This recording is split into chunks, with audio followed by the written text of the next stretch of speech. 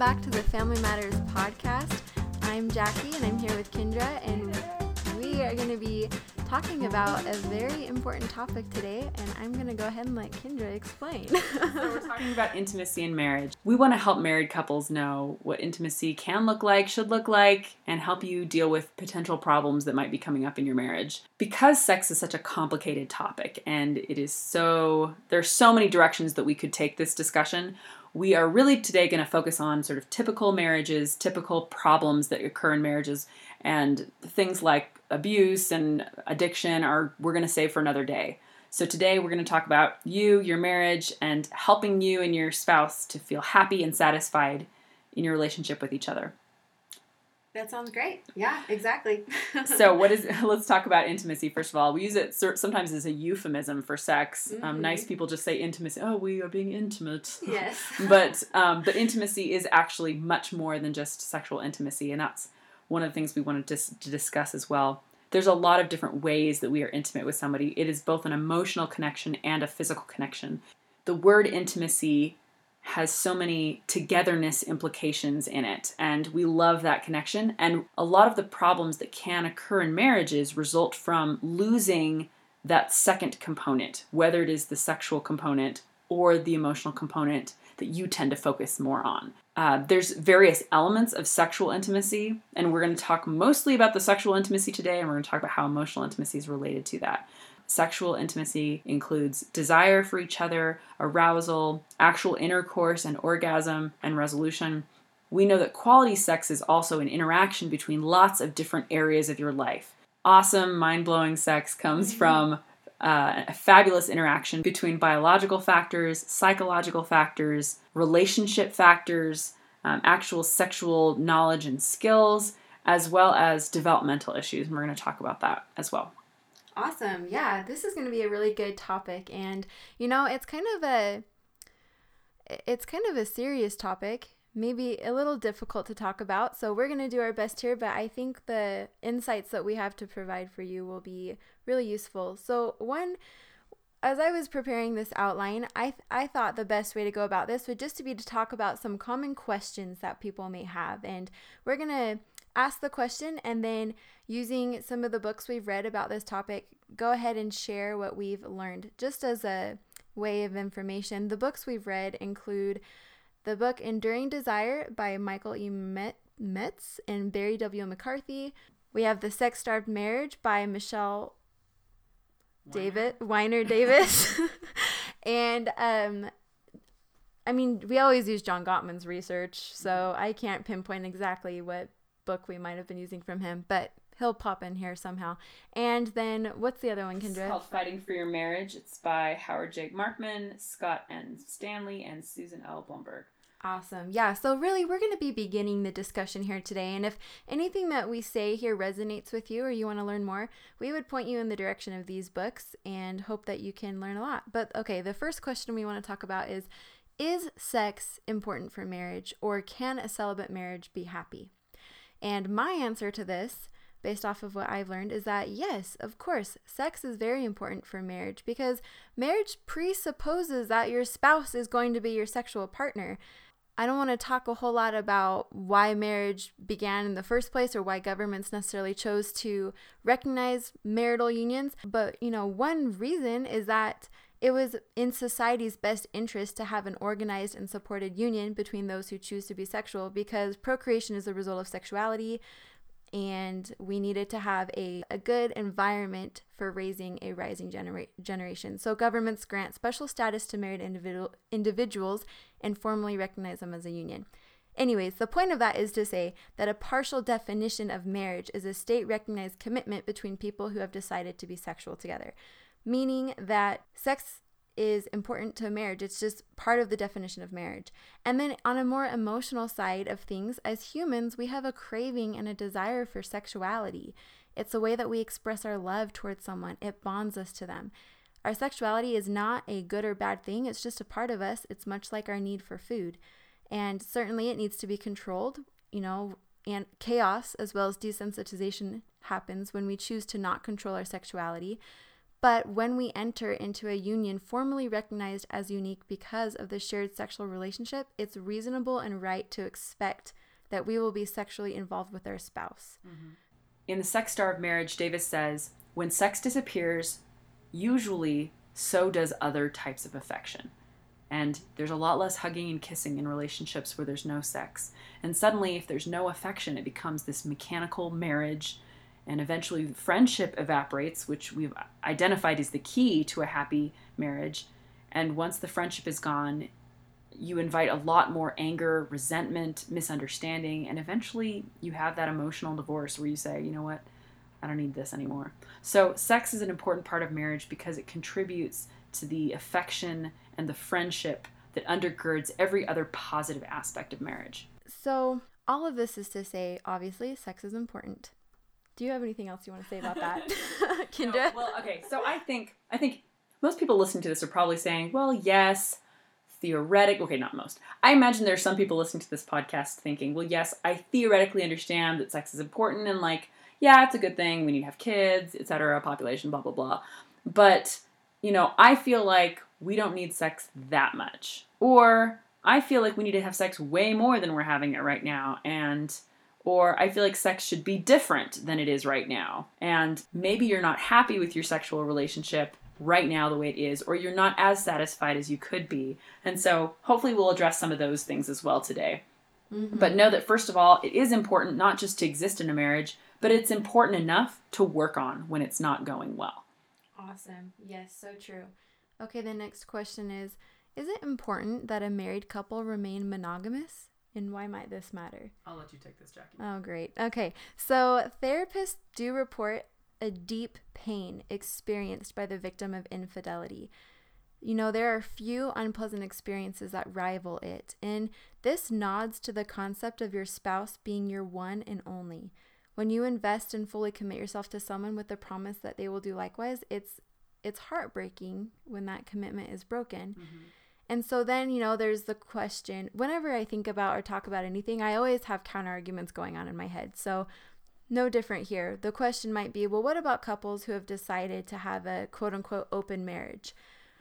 And, researchers do have varying opinions about this, but I'll give you my opinion. Take it for what it's worth. But I believe that it isn't possible or good to be casual about sex. Because when we turn sex into something cheap and frivolous with one partner, it's almost contradicting to expect it to be meaningful and binding with somebody else.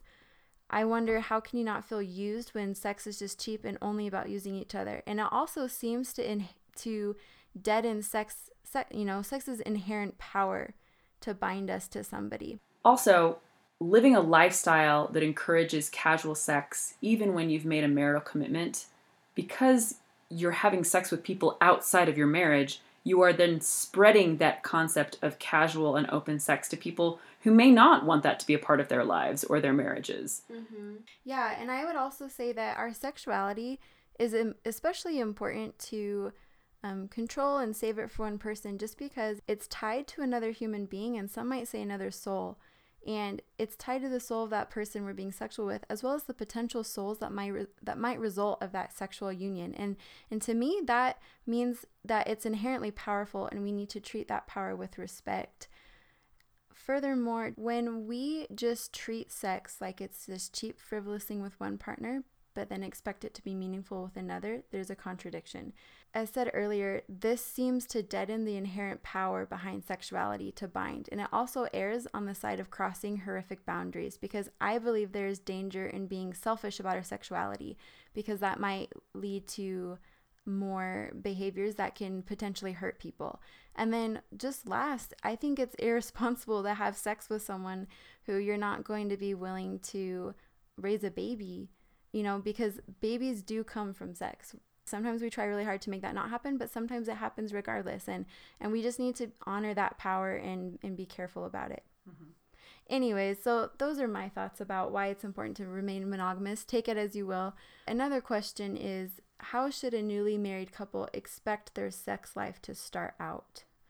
So the book Enduring Desire nods to the importance of viewing a sexual relationship through a developmental lens. Or in other words, Your sexual relationship is going to go through stages of development. It's okay if you are still figuring it out because it's a living, changing thing that grows and develops as you grow as a couple. So rather than worry that you're somehow incompatible, recognize more that you are still learning about each other and you're learning about yourself, and you need to view your sex life as a fun way to get to know that side of each other. Yeah, I have a lot of students who ask questions, people who haven't had sex yet or haven't been married yet, and ask, well, is it going to be okay? Is it, what if it doesn't work? And I tell everyone, like, the number one thing is your honeymoon is not going to be the best sex of your life. It's not. In fact, your honeymoon is the time when you're figuring out how to have sex, if you are in fact having sex for the first time when you're married. But recognize that it is totally okay that sex at the beginning, even if you are just all these bundled up hormones that are finally getting their release for the first time ever, like it still doesn't mean that you're going to do a very good job or that you're going to pleasure each other in the ways that you're going to want long term. And so, like Jackie said, every stage of your life is going to invite a different aspect of your personality, different considerations about your bodies, your time, your interest, and your sex life is going to change over time. And we also want to emphasize the fact that because your sex life is going to change over time, it can still be good over time at every stage of life. In fact, absolutely, adults over the age of 65 are having sex way less than people are in their 20s and 30s, and yet many of them say that they are more satisfied with their sex lives than younger people are. And can I just say something about that? So, that just nods to the principle that it takes learning, it takes time, it takes communication, it takes practice, and it takes selflessness to have a great, committed sexual relationship. It's this beautiful process of getting to deeply know your partner in this special way throughout your lifelong commitment. And that is a beautiful thing. So if you have sexual experiences with each other that didn't go how you want them to go, or maybe weren't quite all that you imagined them to be, that's okay. It's all part of the process. It's all part of the learning game. We need to take pressure off of ourselves to be this, sexual prowess, because none of us are. We're learning, we're figuring it out, and we get to figure it out together. And that's what is so fun about it. In Enduring Desire, that sort of one of the messages of the book is that you can have amazing sex even if it's not movie sex. And in fact, they call it good enough sex, or the GES model, which doesn't sound very romantic. But here's the thing. You're a normal human being. You're not a movie star either. Exactly. So the point is that normal people like you and I can have good enough sex, happy, wonderful sex that fits into our normal lives, fits into our schedule, and still brings us closer to one another, gives us pleasure, and it helps us to experience love and joy. And that really is possible at every age, and it is a process. So ignore the media, ignore the movies that make it seem like it's this wild and crazy thing. Ignore Cosmopolitan magazine. What's it called? Is that Cosmo? I don't know. Yeah. I don't know. Is Cosmo and Cosmopolitan, are those two different magazines? I have no idea. The one that's in the checkout stand. That is always like telling you how to have the best, hottest sex of your life. It's like, okay, I was going to say, and we'll talk about some things that you can do to improve your sex life that are not from a magazine. Yeah, we're not saying that, you're only going to have mediocre sex and deal with it. That's not what we're saying. We're just saying that you need to take pressure off of yourself and recognize that this is a learning process that you get to engage in with the person that you love the most. So really, that's awesome. Exactly. And the question you initially asked was about sort of new couples and how do you how should you expect things and what should you do? And again, the message is take the pressure off. Exactly. Take the pressure off. We believe that the root to sexual satisfaction comes from the meaning that you ascribe to it. What does that mean? How you interpret what's going on leads to whether you're satisfied or not. If you say, oh my gosh, I can't believe it's not working. There's something wrong with me. There's something wrong with him. He must not love me. Maybe we're not compatible. All of those ideas, those thoughts can suddenly make you not very happy with your sex life. Exactly. And so we need to replace those thoughts with thoughts like, oh, okay, today wasn't the best. We'll try again tomorrow. Or that was kind of funny. That was kind of funny. What just happened? And or say, you know what? It's okay if we don't go all the way tonight. We can just love each other in this way, and it's all right. Or the baby just cried. Isn't that funny? Oh yeah. And like the 2-year-old just walked in. What? Yeah, so that's, I will say that Jackie and I will be using considerably fewer personal experiences. Oh, yes, sorry. Examples reminder, in this. Kendra? No. You can share all the No, personal I'm experiences good, you I'm want. good. I'll just be like, and now for personal experience, I will No, turn to that's Jackie. okay. So anyway, so take the pressure off. It's going to be great. It's going to be fun. Okay, so next question is, how can we ensure we have a good sex life? And obviously, this is a very multifaceted question, so we'll just share some of our ideas here. Go ahead, Kendra. So first of all, you want to know, how are you doing? I think before you want to fix your sex life, we want to figure out like what needs to be fixed and where. So the first question to ask is, how is our sex right now? And we actually encourage you to pull out a piece of paper and write these down. Say, in these various areas of our sexual relationship, like, how am I feeling? So step one is desire. Do I have anticipation of the experience for my spouse? Do I have positive feelings towards them? Do I feel that sort of engine behind the experience? The second one is arousal. Do I feel turned on? Is my body doing its turn on thing, which for men is an erection, for women it's lubrication, and other things. And number three, can we orgasm? Are we climaxing? Is it not too early? Is it often enough? Is it happening in the way that we want it to? And then the fourth area is satisfaction. So afterwards, do we feel good? Do we feel bonded and unified and energized as a couple? And then take notes on those and say, like, how do I feel about our intimacy, our physical intimacy in these different areas? Well, and I would just say really quick about that is, it's how do you feel about your relationship, not how does your relationship compare to anybody else's. And that includes what you may see or what you may think may be going on. Maybe even what your friends are talking about. Yeah, because we're all different, and it's how do you feel about it?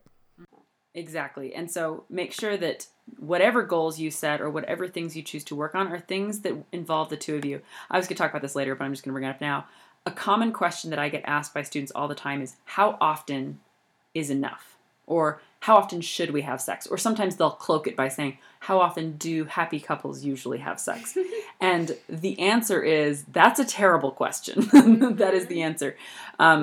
Because at the end of the day, for something, especially something that is so unbelievably private and as personal as sex, it really has to do with the two of you. Yeah. There are couples that are happily married that have sex way less often than you may want. And there are people that are having sex every day and still feel like they're not getting enough. And those couples need to work on that problem in their marriage in the way that works for them. What I would just say about that to remind us is, it's however often it takes for both of you to feel satisfied.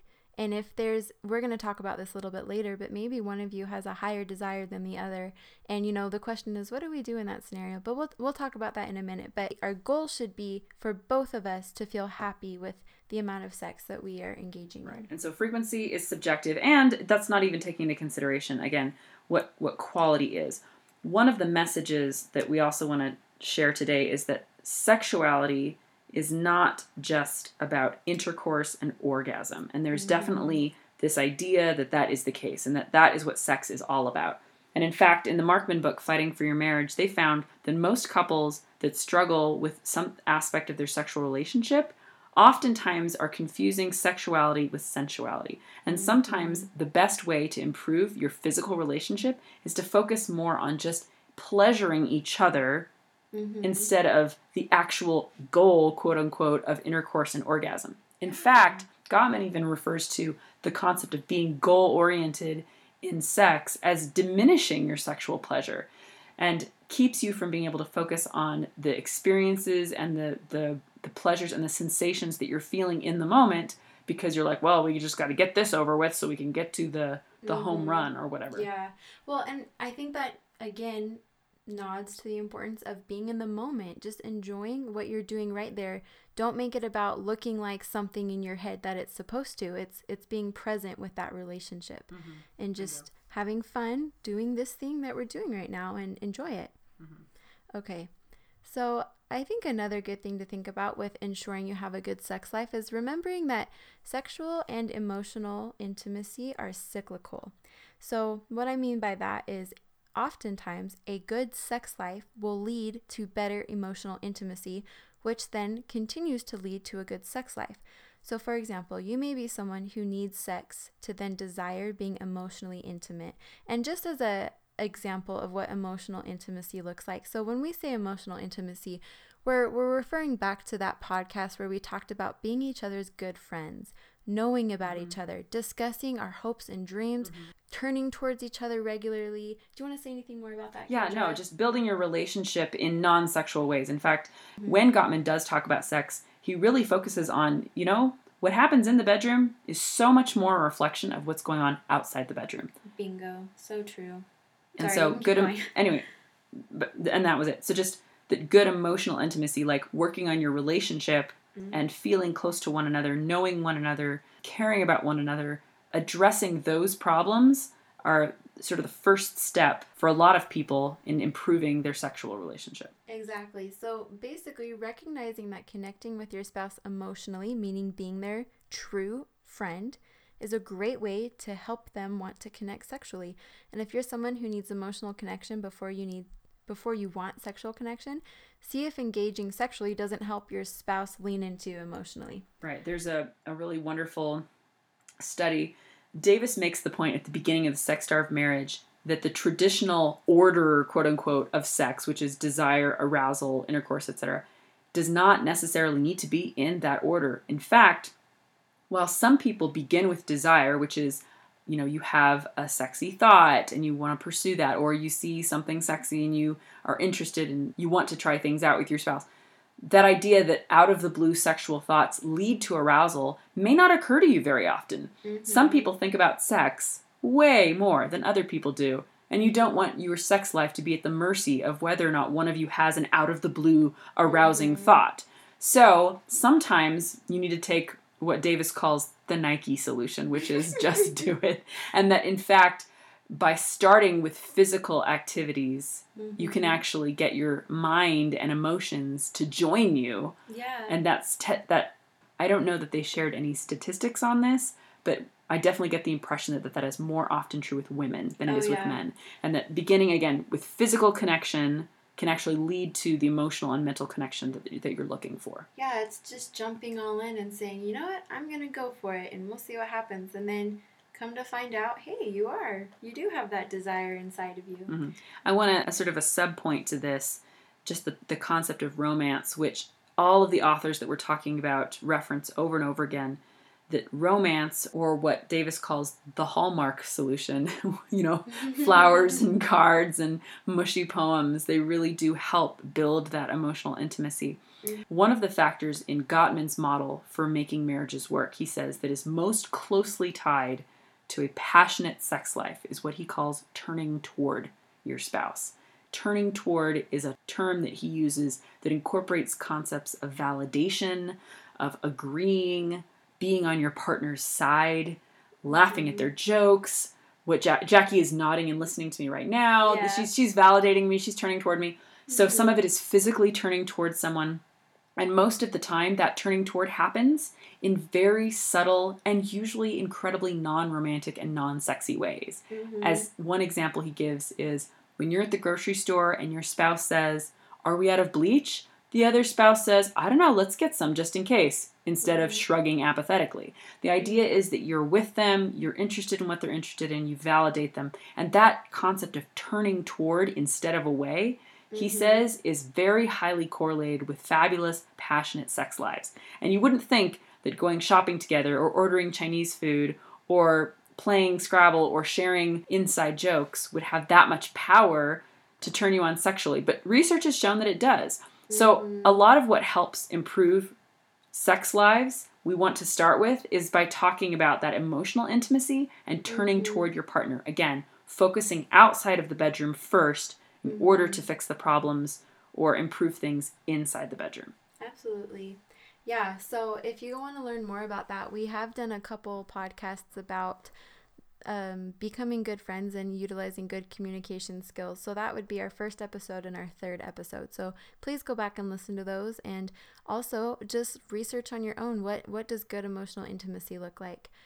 So another thing that was talked about in the book Enduring Desire was we need to recognize that a good sex life involves both intimacy and also eroticism, meaning you have to have that element of sexually getting interested, sexually feeling excited, right? And one idea that he gives is to be careful not to become, I don't want to say too comfortable, but for lack of a better term, be careful not to become too comfortable with each other to the point where you desexualize each other. Yeah, you don't want your spouse to become just a table lamp in the corner that, is always there. In fact, they talk about the danger of benign neglect, right, of your spouse. They just become sort of a comfortable part of your life instead of this thing that turns you on and gets you excited. Exactly. So, obviously it's important to be each other's caregivers. We should feel free to be our true and most authentic selves. But as well, and I don't think this contradicts those statements, but it's also important, we need to be attractive to each other. Mm-hmm. We need to be continually seeking to be attracted to our spouse, as well as trying to be attractive to our spouse. And I think it's good to figure out what turns your spouse on and then flaunt it. Exactly. In fact, research shows that even well into marriage, like decades into marriage, being attracted to your partner is still an important part of what makes for marital satisfaction. So know that is still a factor. Now, I should mention at this point that a key factor that is mentioned in all of the books that we've read about sex and marriage is that something that could potentially lower your desire for sex or could upset your sexual relationship is low self-esteem and poor body image. So being comfortable with who you are as well as trying to be attractive to your spouse are both good things, and to balance those two principles together, because we do want to be beautiful and handsome for our spouse, but we should also be comfortable with who we are and recognize that if your spouse says that they love you and that they think you're beautiful, to not question it or doubt it, just to let it be and to allow yourself to be beautiful, allow yourself to be sexual without being embarrassed or ashamed of those things. Exactly. And I also think we need to actively look for the good in our partner, look for what is attractive about our partner. I'm going to just mention a study. So Brian Willoughby is a researcher at BYU. He is an expert in the effects of pornography on people. He's spent a lot of years studying that. And what he and other social scientists have found, one of the biggest, most regular effect of habitual and continual or addictive pornography use, it hurts your ability to enjoy normal intimacy. And in the end, it hurts your sex life. So you're like, why is she talking about that? Well, I would be very careful about pornography because that can hurt your ability to feel attracted to your spouse. It can hurt your ability to have that normal and beautiful and natural and lifelong committed relationship. I think a lot of people view pornography as just something people do. We don't really talk about it, but lots of people engage in it and okay, whatever. But I think we need to remember that research is showing us that is something that is going to hurt your relationship, your sexual relationship, because of how it will hurt how you view each other and hurt how you view a normal sexual relationship.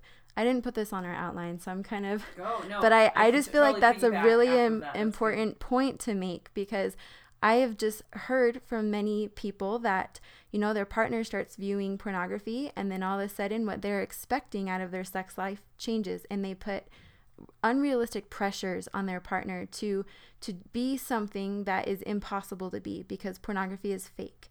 And so we need to recognize that if you are engaging in pornography, you're going to hurt your sex life with your spouse, and you need to decide what is more important. Right. Pornography, because it's so focused on individual arousal, it takes away the emotional intimacy that we're talking about. It takes away the component that is the relationship, and those two factors, both emotional intimacy and physical intimacy, being that cycle that works together. And pornography really just makes it a one-way street. I should piggyback off of that concept to say that sometimes couples engage in pornography together because they feel like that will boost their sex life. And in fact, even though it may improve an individual sexual encounter, be like, oh, we just got this great idea from watching this film together, it's been shown that long term, you become, like I said, less satisfied with your sexual relationship. You have higher and more unrealistic expectations, and the focus on your sex life becomes much more on individual pleasure as opposed to building your relationship and pleasuring your spouse. So we don't recommend it, even though, again, it can help with individual instances. over time, pornography hurts both couples and individuals. Yeah, and it just, it's just like any drug. In that moment, it will give you that dopamine rush, and sure, that dopamine rush will feel pretty darn great, but over the course of a lifetime, it will hurt you. And so we would highly recommend that you not use pornography either as a couple or individually. Mm-hmm. And just one last little point to this long question. So again, we're not the focus of our podcast is not on abuse today, but it's important to recognize that if you've been abused, that plays a part into how you feel about sex.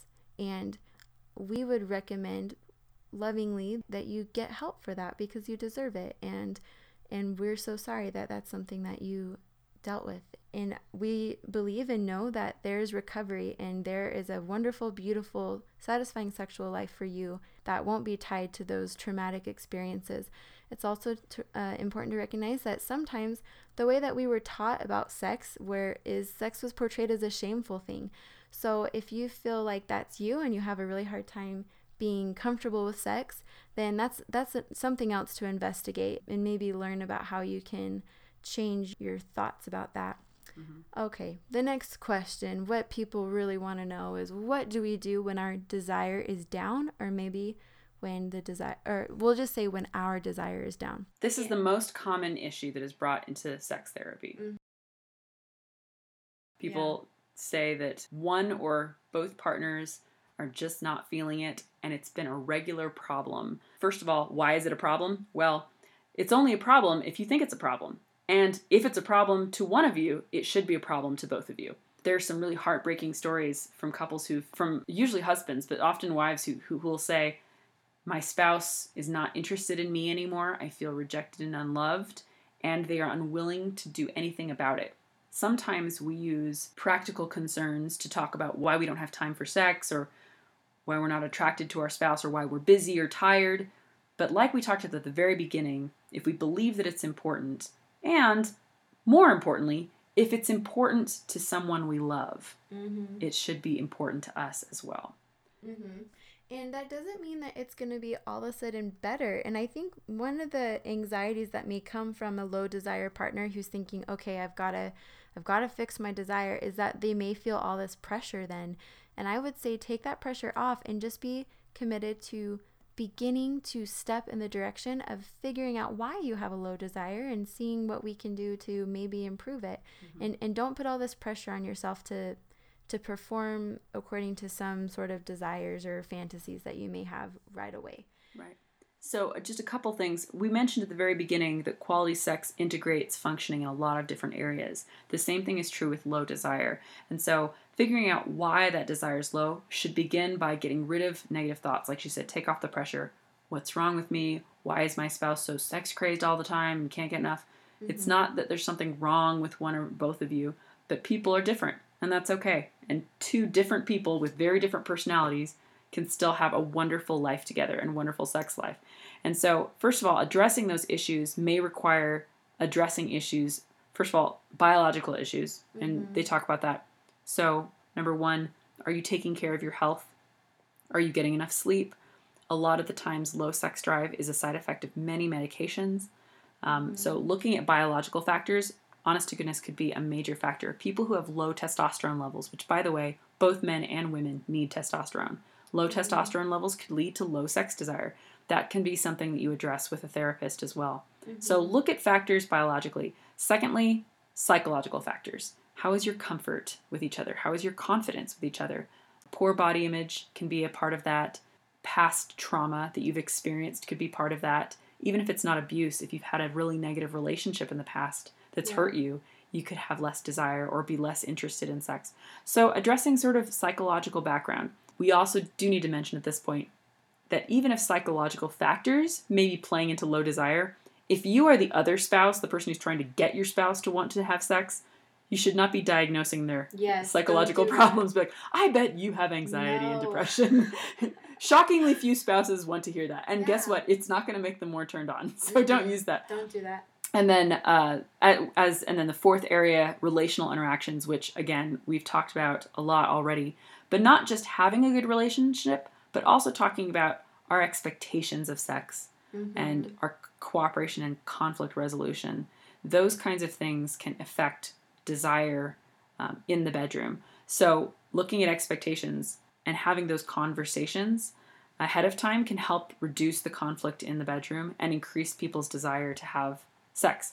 The fifth area is sexual skills, which is different arousal styles. People have different desires and interests and expectations and about how to pleasure each other, different ways that they want to act things out, erotic scenarios, different techniques. And some of that, again, is learning new techniques. Some of it is just learning about each other, and some of it is just about communicating. Mm-hmm. So before you go off and blame your spouse or yourself for low desire, look at some potential underlying factors that could be contributing to that problem in biology, psychology, your relationship, and development as well. Well, and I feel like before we even diagnose ourselves as a low desire person, it might just be that we have a lot going on in our life right now and we need a little bit of help with that. Or maybe we just haven't been pleasured in the way that our body likes to feel pleasure. We like to feel pleasure and we haven't recognized that.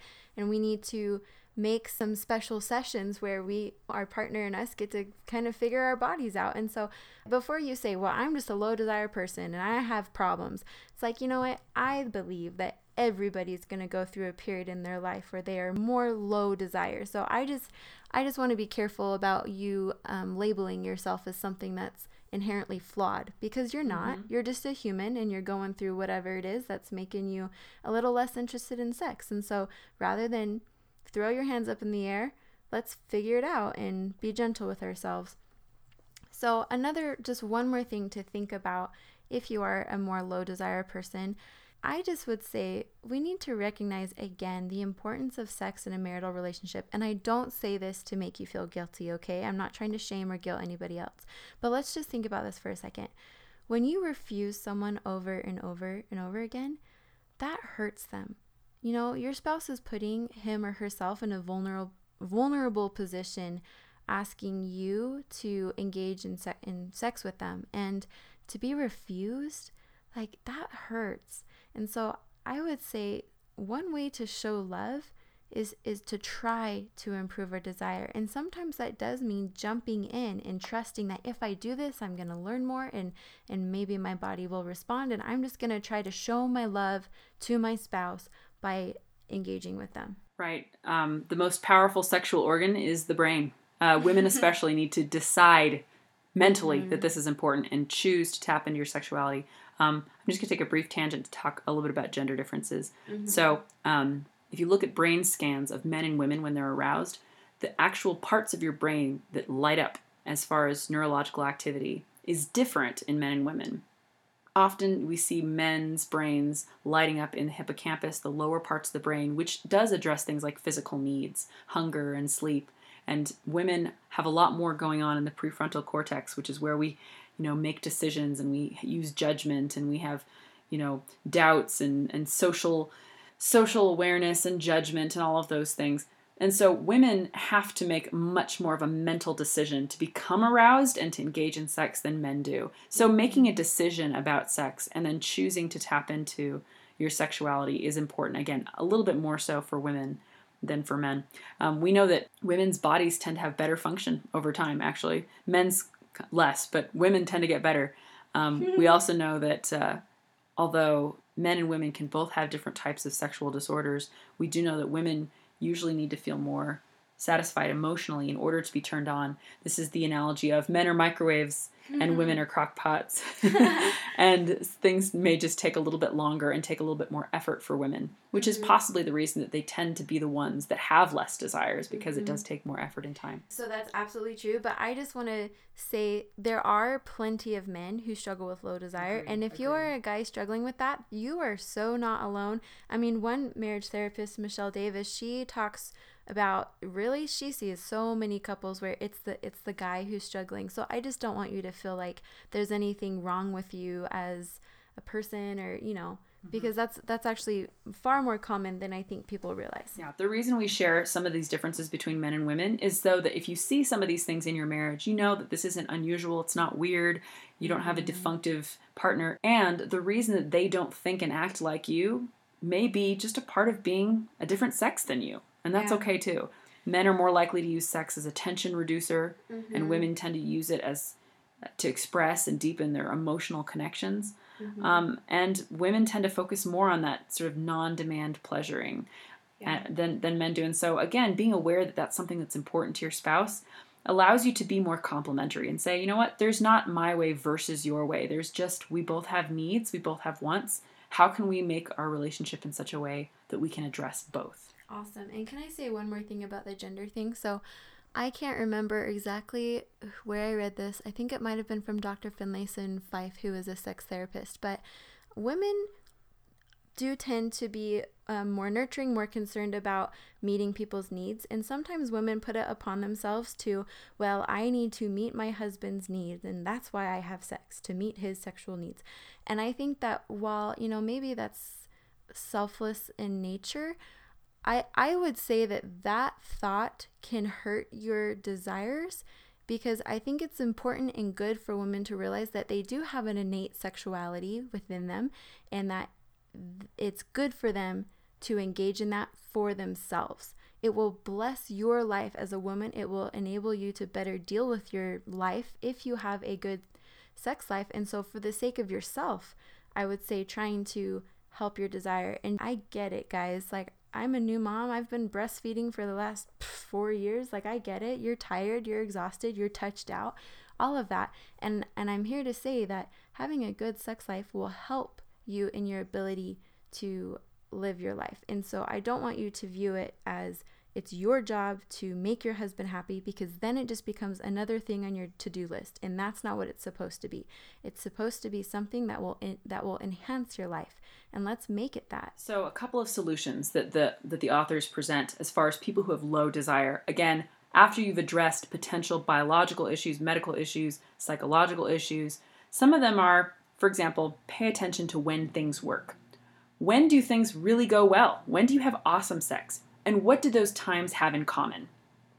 Name some times when sex did not go well. And what did those times have in common? If you can start noticing the factors that might be related, you may say, oh, wow, I've noticed every single time sex is amazing is when we are in bed by 9 p.m. We got to find a way to make that happen. Or when I've had enough sleep. Or when, my husband has shaved and so his face is smooth, or whatever. Like, you figure out what things work and see if you can make those happen more often. Another solution that she gives, that Davis gives in her book, is what she calls the siren solution. And this is, again, specifically for women. She says, when you show more love by placing more importance on your sexual relationship, you trigger a solution cycle. So women who are feeling like, oh, my husband is just never doing what I want him to do, and he's so lazy, or he's so angry, I'm so frustrated with him.